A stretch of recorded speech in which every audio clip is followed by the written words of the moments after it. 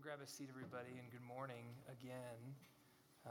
We are going to take our offering at the moment, and so if you are new to this place, this is just a chance for us to kind of all jump in together and honor God with our finances.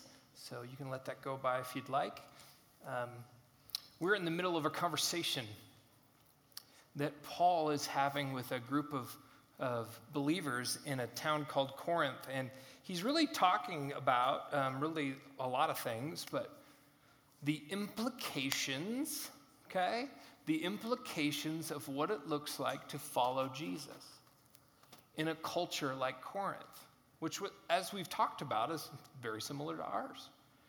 And one of the things that he's beginning to walk them through is this idea of thinking deeply, really deeply about our lives, about our postures, about our opinions and our freedoms and our entitlements and all these things that come with being a human being.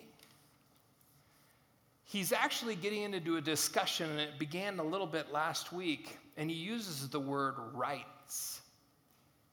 Now, we have a lot of rights, and I think that one of the things that we're going to be diving into is this idea that sometimes our rights, whether they be as Americans or as citizens or as Coloradans or whatever, actually have this way of like building up in us this idea of arrogance, this idea of ownership and entitlement. And Paul's going to begin to take those things and then put them under the microscope and the spotlight of the gospel. And it's going to unsettle us, it's going to rattle us a bit, and I want that to be the case. Because in order to think deeply about who you follow, where your allegiances are, it's going to shake up some other allegiances, right? And so we're going to jump into this. In the first part of this passage in 1 Corinthians 9, Paul's actually doing this weird deal. He's talking about getting paid. He's talking about this like weird kind of thing. And we think what's happening is he's answering a judgmental person or somebody or group of people back at the church who are kind of complaining about Paul, who are saying, well, we didn't even pay that guy. He's no big deal. We pay other teachers, and we pay these sophists that come to town. You remember the sophists? They were like these traveling, really, really well-spoken preachers. He's like, we pay those guys, and then we pay these other teachers that are probably bigger in Corinth. But Paul never got a dime. And so there's this idea of value, okay, and this guy was for free, so he wasn't a big deal. And Paul's just kind of answering some of those critics, and in doing so, he's actually pointing towards a really important following Jesus idea that we're going to get into. And so here's how this is going to go this morning. I'm going to talk for a little bit. It's going to unpack all the boring, nerdy stuff. And then Ben Ewing's coming up to share the really fun stuff. So I'm really excited about that. So sleep for me, wake up for Ben. Here we go. Verse 1, chapter 9, it goes like this. Paul says, am I not free? Am I not an apostle? Now, an apostle, if you're not familiar with that word, it's those who had actually seen Jesus, okay? They'd seen Jesus after his death and resurrection. These are mainly the disciples, a bunch of other people too, but they were also people charged to go bear witness to the resurrection, okay? So Paul, there's a lot of debate because Paul he wasn't like with Matthew and Mark and those guys in the upper room when Jesus appeared. He actually met Jesus. Remember his story way back in the beginning. We talked about this. He met Jesus. He had a vision right there, face to face with Jesus on his way to Damascus. And this is where he's getting some of his apostleship. And he's basically saying, like, even though the rest of the world doesn't see him as an apostle, you guys know that I'm an apostle. He says, have I not seen the Lord Jesus our Lord? Are you not the result of my work in the Lord? Even though I may not be an apostle to others, surely I am to you. For you are the seal of my apostleship in the Lord. He's like, you are the proof. You are the evidence. Your life, your following of Jesus is actually the evidence of my apostleship. And then he goes in verse 3, he says, this is my defense to those who sit in judgment on me. Don't we, meaning the apostles, have the right to food and drink? Don't we have the right to take a believing wife along with us and do the other apostles and the Lord's brothers and Cephas? So he's talking about Peter. Or is it only I and Barnabas who lack the right to not work for a living? So this idea, like these other guys are catching kind of like some support from the churches, and don't we have the right to that? And don't we have the right to take a believing wife? Like Peter, we believe Peter was married and traveled with his wife as well. And then he gives 3 examples. He says, who serves as a soldier at his own expense? Who plants a vineyard and does not eat its grapes? And who tends a flock and does not drink the milk? He's basically saying nobody. Nobody does those things and doesn't receive some sort of compensation or some sort of, remuneration. That's a word. Don't use that word in a sermon. But like this remuneration that's being taught, is being like,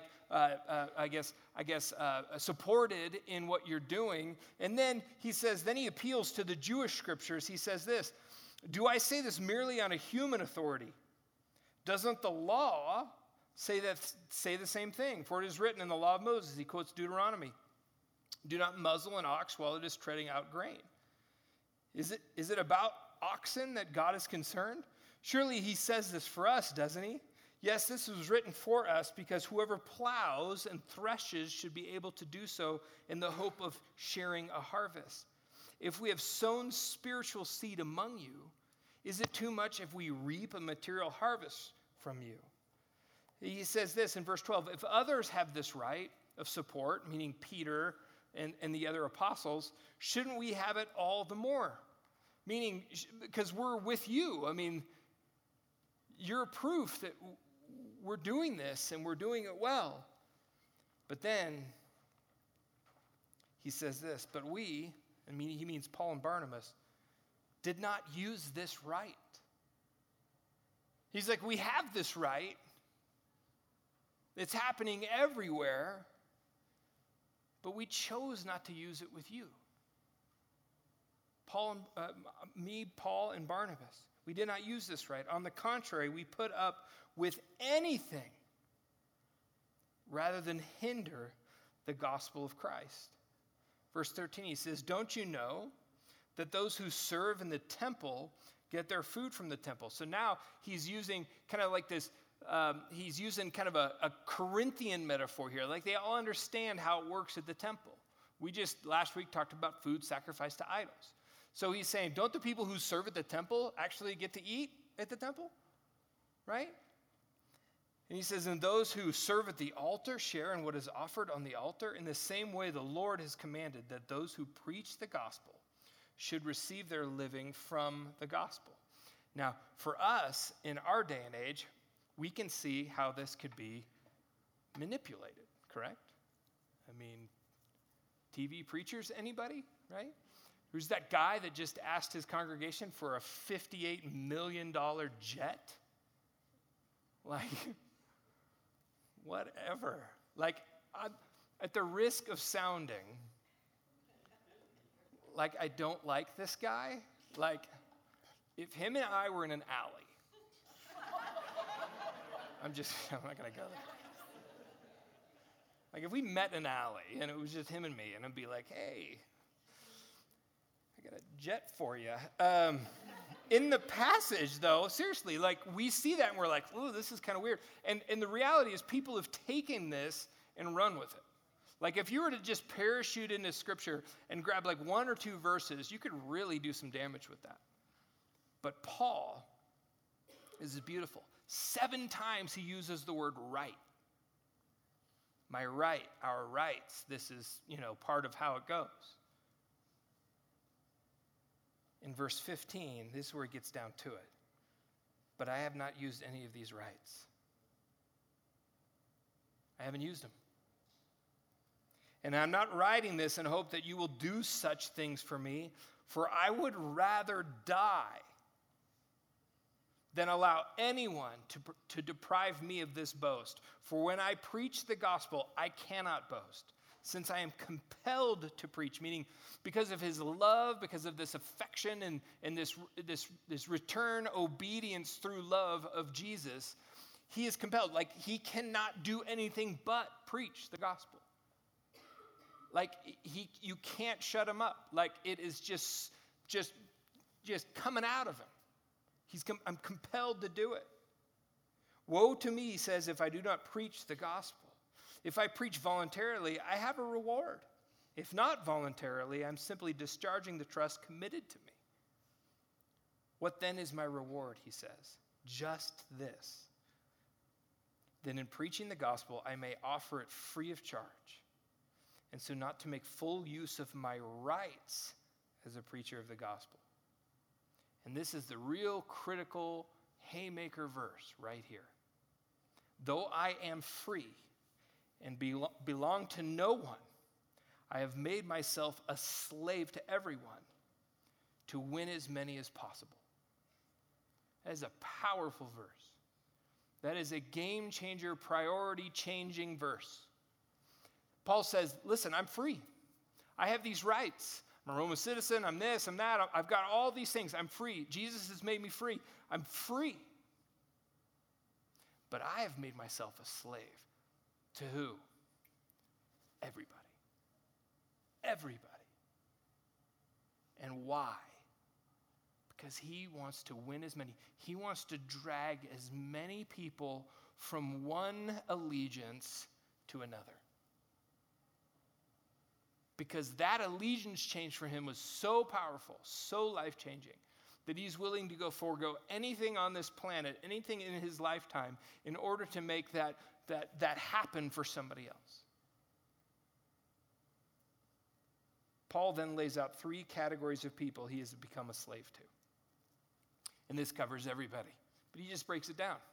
First one, he says this, I do all of this for the sake of the gospel, that I may share in its... Wait, I'm ahead. Sorry. Here we go. Verse 20. To the Jews, I became like a Jew to win the Jews. To those under the law, I became like one under the law, though I myself am not under the law, so as to win those under the law. Meaning, he gets the Jewish mindset. He gets how that all works. So Paul, when you read his letters or when you read Acts, he starts off at a synagogue. He starts talking to the Jewish people. He can relate to them. He does the liturgy and the ritual. He does all that stuff with the Jewish people. Why? To win as many as possible. Then we see Paul preaching in different other contexts. And in the second group of people, and in fact, back to this, when he preached to the Jewish people, that's when he got beat the most. That's when he got run out of town. That's when he got, he's doing all of this. He's got some serious passion behind it. The second group of people is to the Gentiles. He says, to those not having the law, I became like one not having the law, though I am not free from God's law, but I'm under Christ's law, so as to win those not having the law. So this idea, he didn't become lawless. He didn't become like, man, I'm going to do whatever I want. I'm going to do all the things that my buddies do to win them. Like that, this verse has been taken out of context a lot. He's saying, I'm still under God's law. I'm like in Christ's law. This idea of Christ's ownership over me doesn't take away that, but I'm going to hang out with my neighbor. I'm going to hang out with my buddy who's far from God. I'm going to hang out with this group of people that would never darken the door of a church or never, Paul's saying, I'm going to do that. Why? Because I want to win as many as possible. It doesn't mean I'm going to do what they're doing. It means I'm going to have a relationship with them. And then the third one is this. It's to the new follower of Jesus.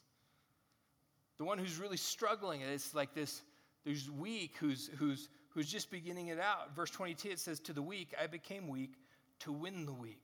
This goes back to our last conversation about food sacrificed to idols. Remember, Paul had a conversation about the weak in that passage. This idea that those who could easily be swayed back to idolatry because you are participating or you are sitting in a temple eating a feast to Poseidon or to Asclepius or whatever. Paul's saying if you have a weak brother or sister that sees you doing that, even though that meat doesn't mean anything, there's nothing spiritually attached to that meat, you eating that meat might jack them up. And he said, basically, I will go the rest of my life without eating meat if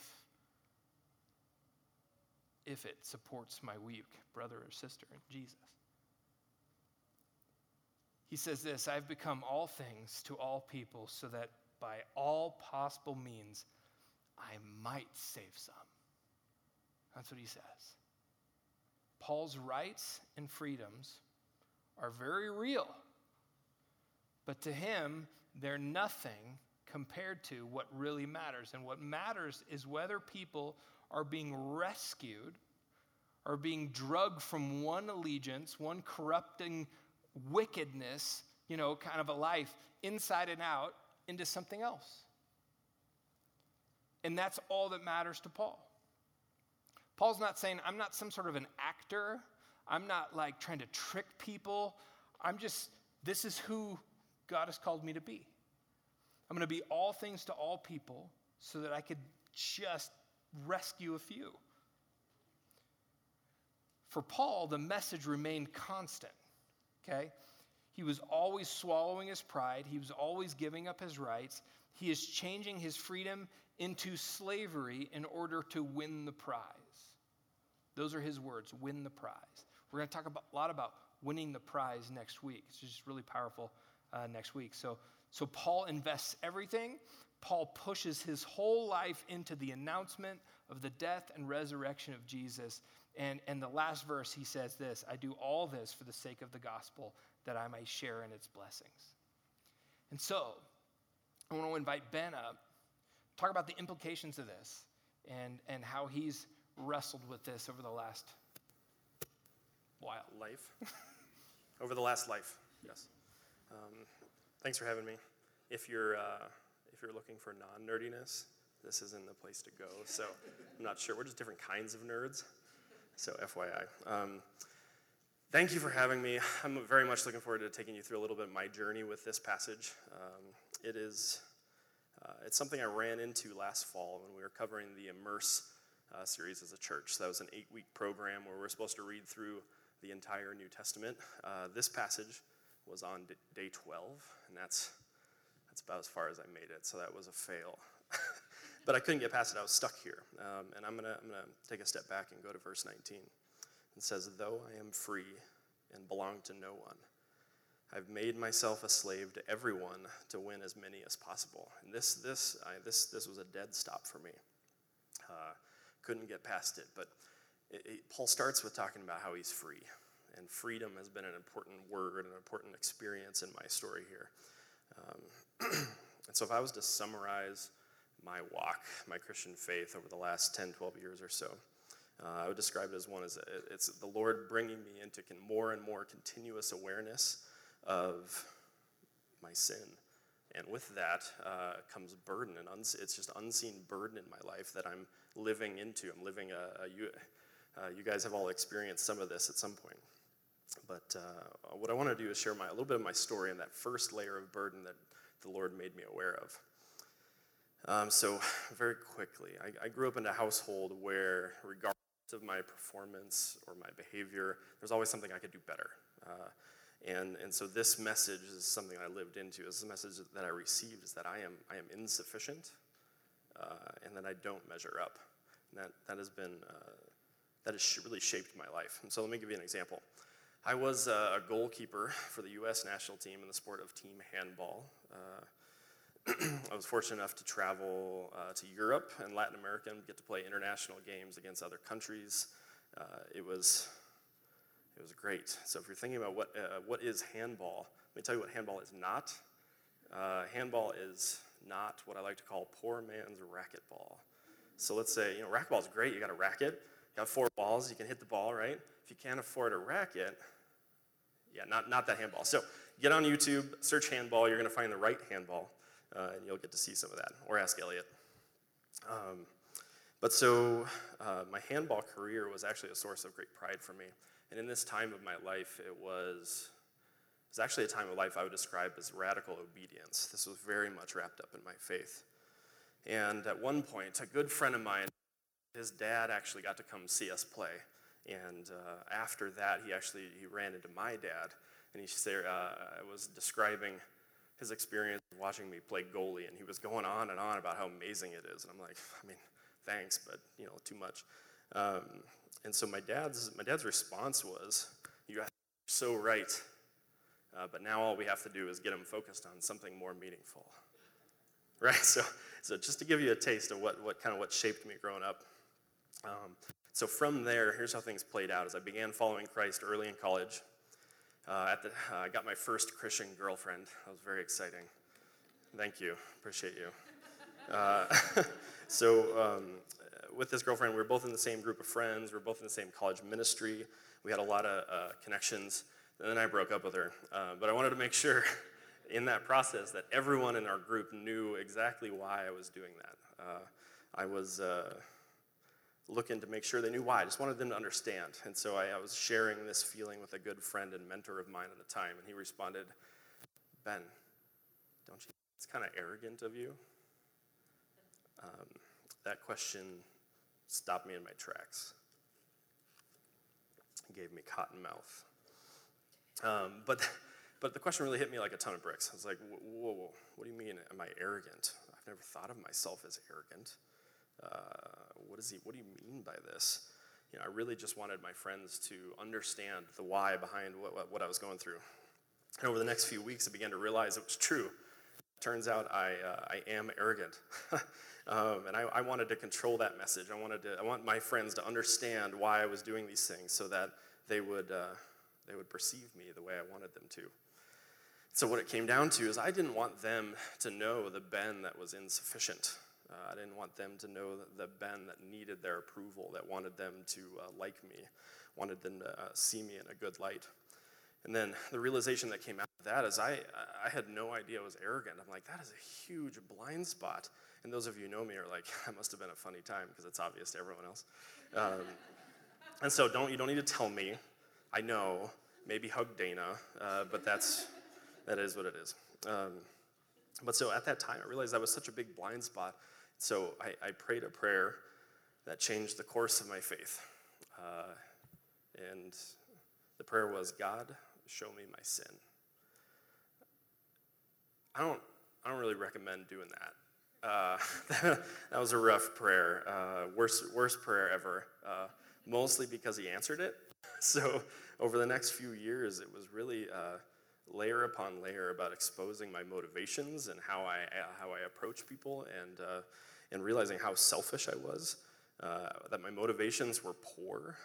Like I said, I am arrogant. That was a revelation, and but through that, he began to teach me my need for Christ. And so I wouldn't take that back for the world. But as it turns out, this is the flip here. It turns out I am sufficient, or I am insufficient. And so left to my own devices, I'm under a lot of burden. I'm under a lot of burden to manage other people, to manage their reactions to me. I'm under burden to prove my worth to my family, to my kids, to you all. Like I have to step out and make sure that you think I'm worth something. That is burdensome. Additionally, I'm under burden when that worth that I feel is there is under threat. So if somebody, cuts me off in traffic, or doesn't, like, you have affected my worth, and it's meaningful. But so that's the catch-22 here for me, is that as I've grown in my knowledge of my sin, like this big, heavy, hard, difficult thing, I've grown in my knowledge of my need for Christ, and through that has brought a ton of freedom. And so that's the part that makes no sense. That's the part that makes me seem, or makes the verses we're talking about foolishness, and that we don't make sense, or we shouldn't make sense to the world. Like this is it, I think.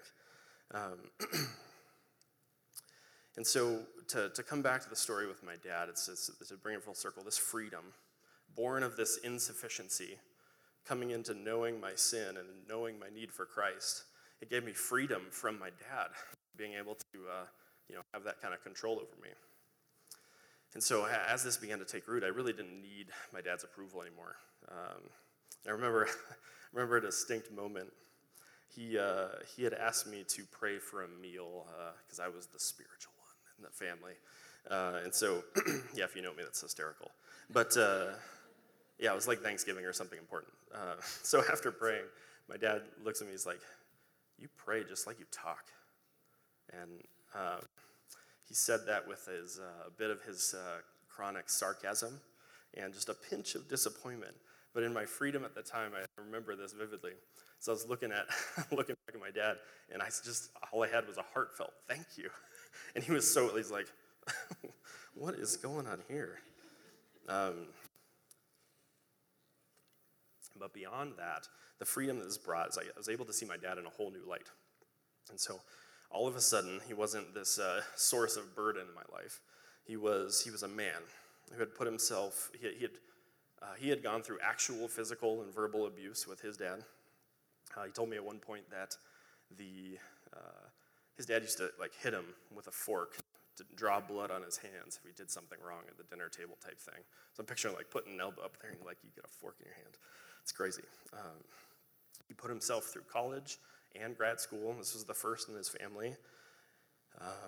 And he raised my brothers and I. And we joke now that, he raised us great. It's just, with some mild verbal and emotional abuse. And if you know us, it's all sarcasm, nothing serious, first world problems for sure. But that's where we're at. And today I love my dad. And we often joke about this. And one of our common refrains is that the fact that my family is as close as they are is direct evidence that there is a loving God. And so it's good times. And so this is an example of the freedom and the restoration that going through this process has brought me. And so I wanted to go back to verse 19 here.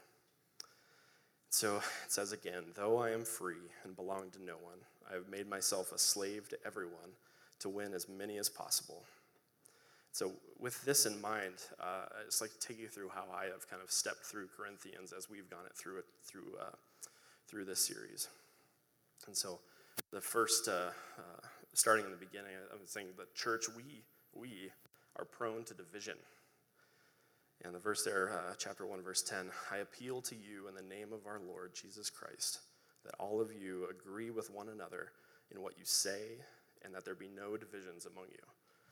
And that just paints a picture that I don't see as often attainable. Imagine if we all agreed on everything. It would be pretty, I almost said boring. I'm not sure it's boring. Maybe beautiful. Maybe a positive word. But it's just this totally different twist than what we have. So moving forward, church, we think we know more than we actually do. Chapter 3, verse 18, "Do not deceive yourselves. If any of you think you are wise by the standards of this age, you should become fools so that you may become wise." And this verse and verses like it caused me to question every opinion I ever form.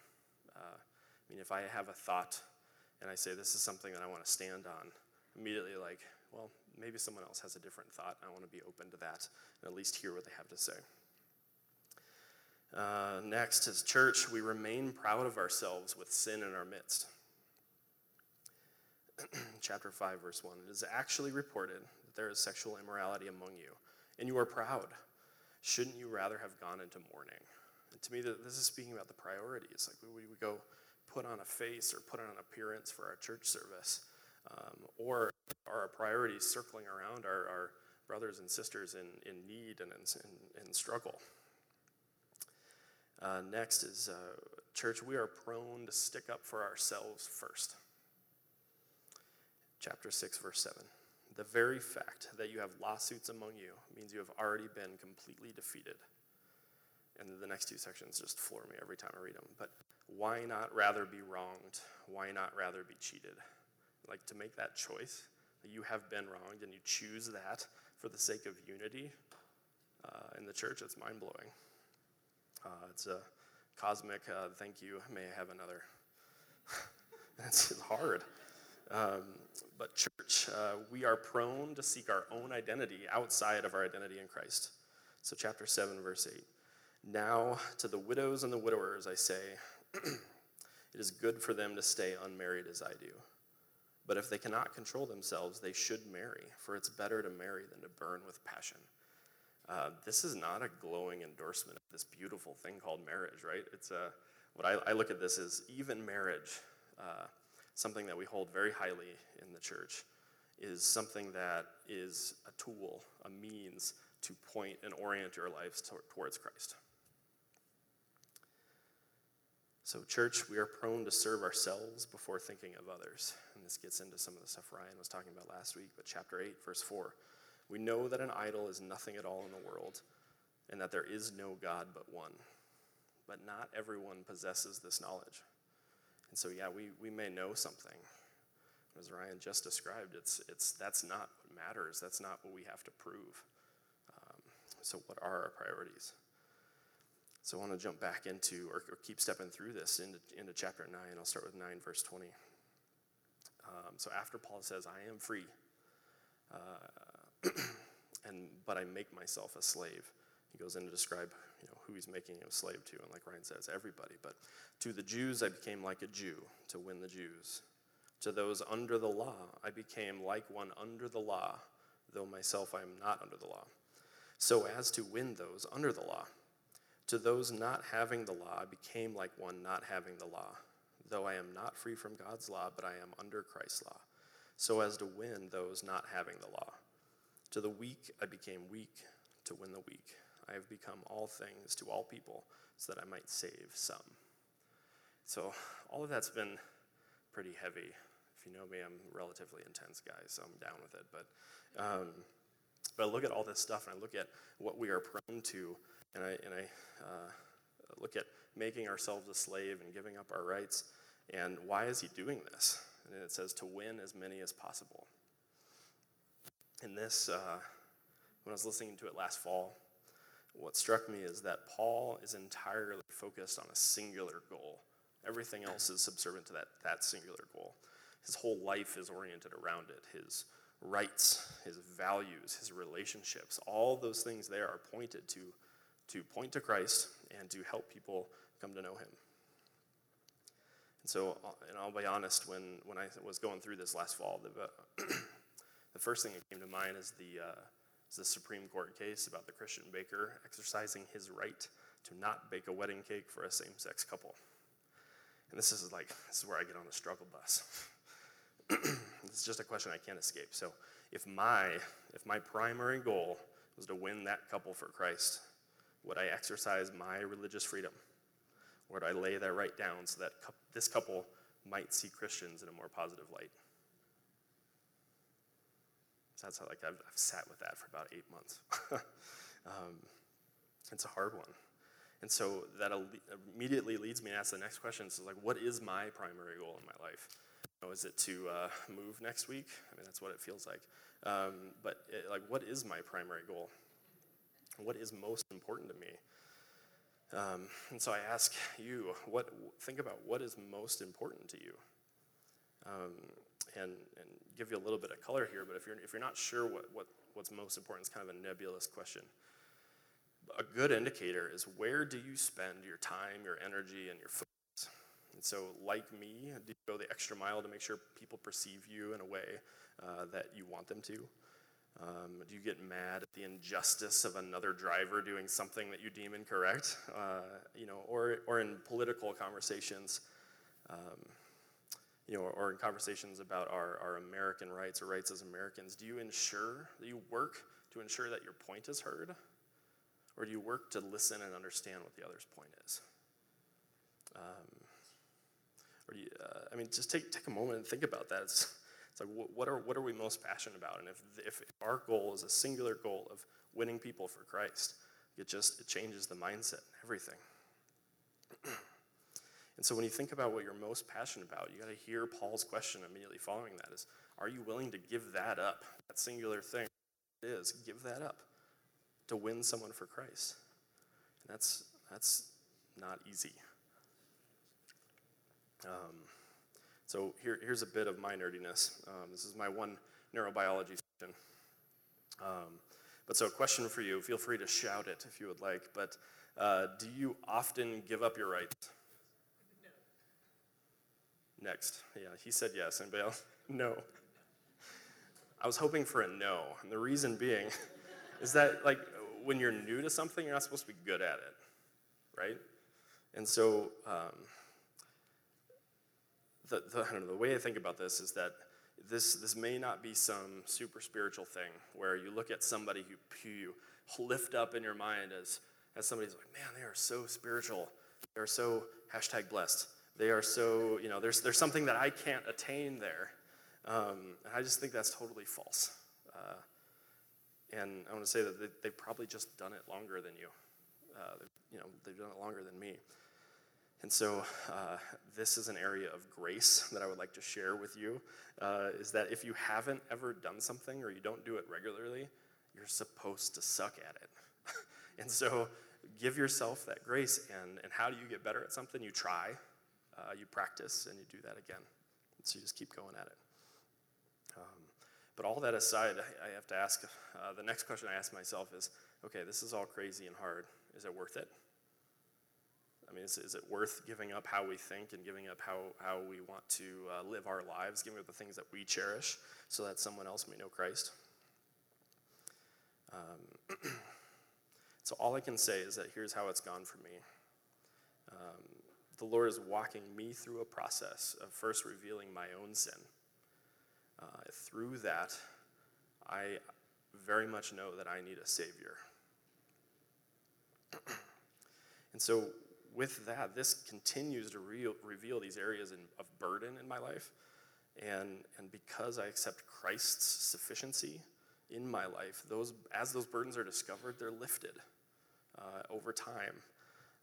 And that the freedom that has come from this has produced just a level of peace that I would never expected for myself 10 years ago.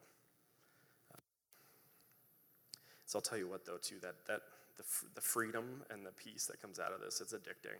So once you get started, there's your habit loop. You start coming back to that, like, oh, that was good, I'll do it again. And then you come back to it again. And so I encourage all of you to go for it. And so for me, is it worth giving up my rights so that someone else may have a chance to see why Christ is my king, to experience a level of freedom that isn't available elsewhere in real peace? And my answer is yes, 100%. So I'd like to go back to the text here. So chapter 9, verse 23, it says, I do all of this for the sake of the gospel, that I may share in its blessings.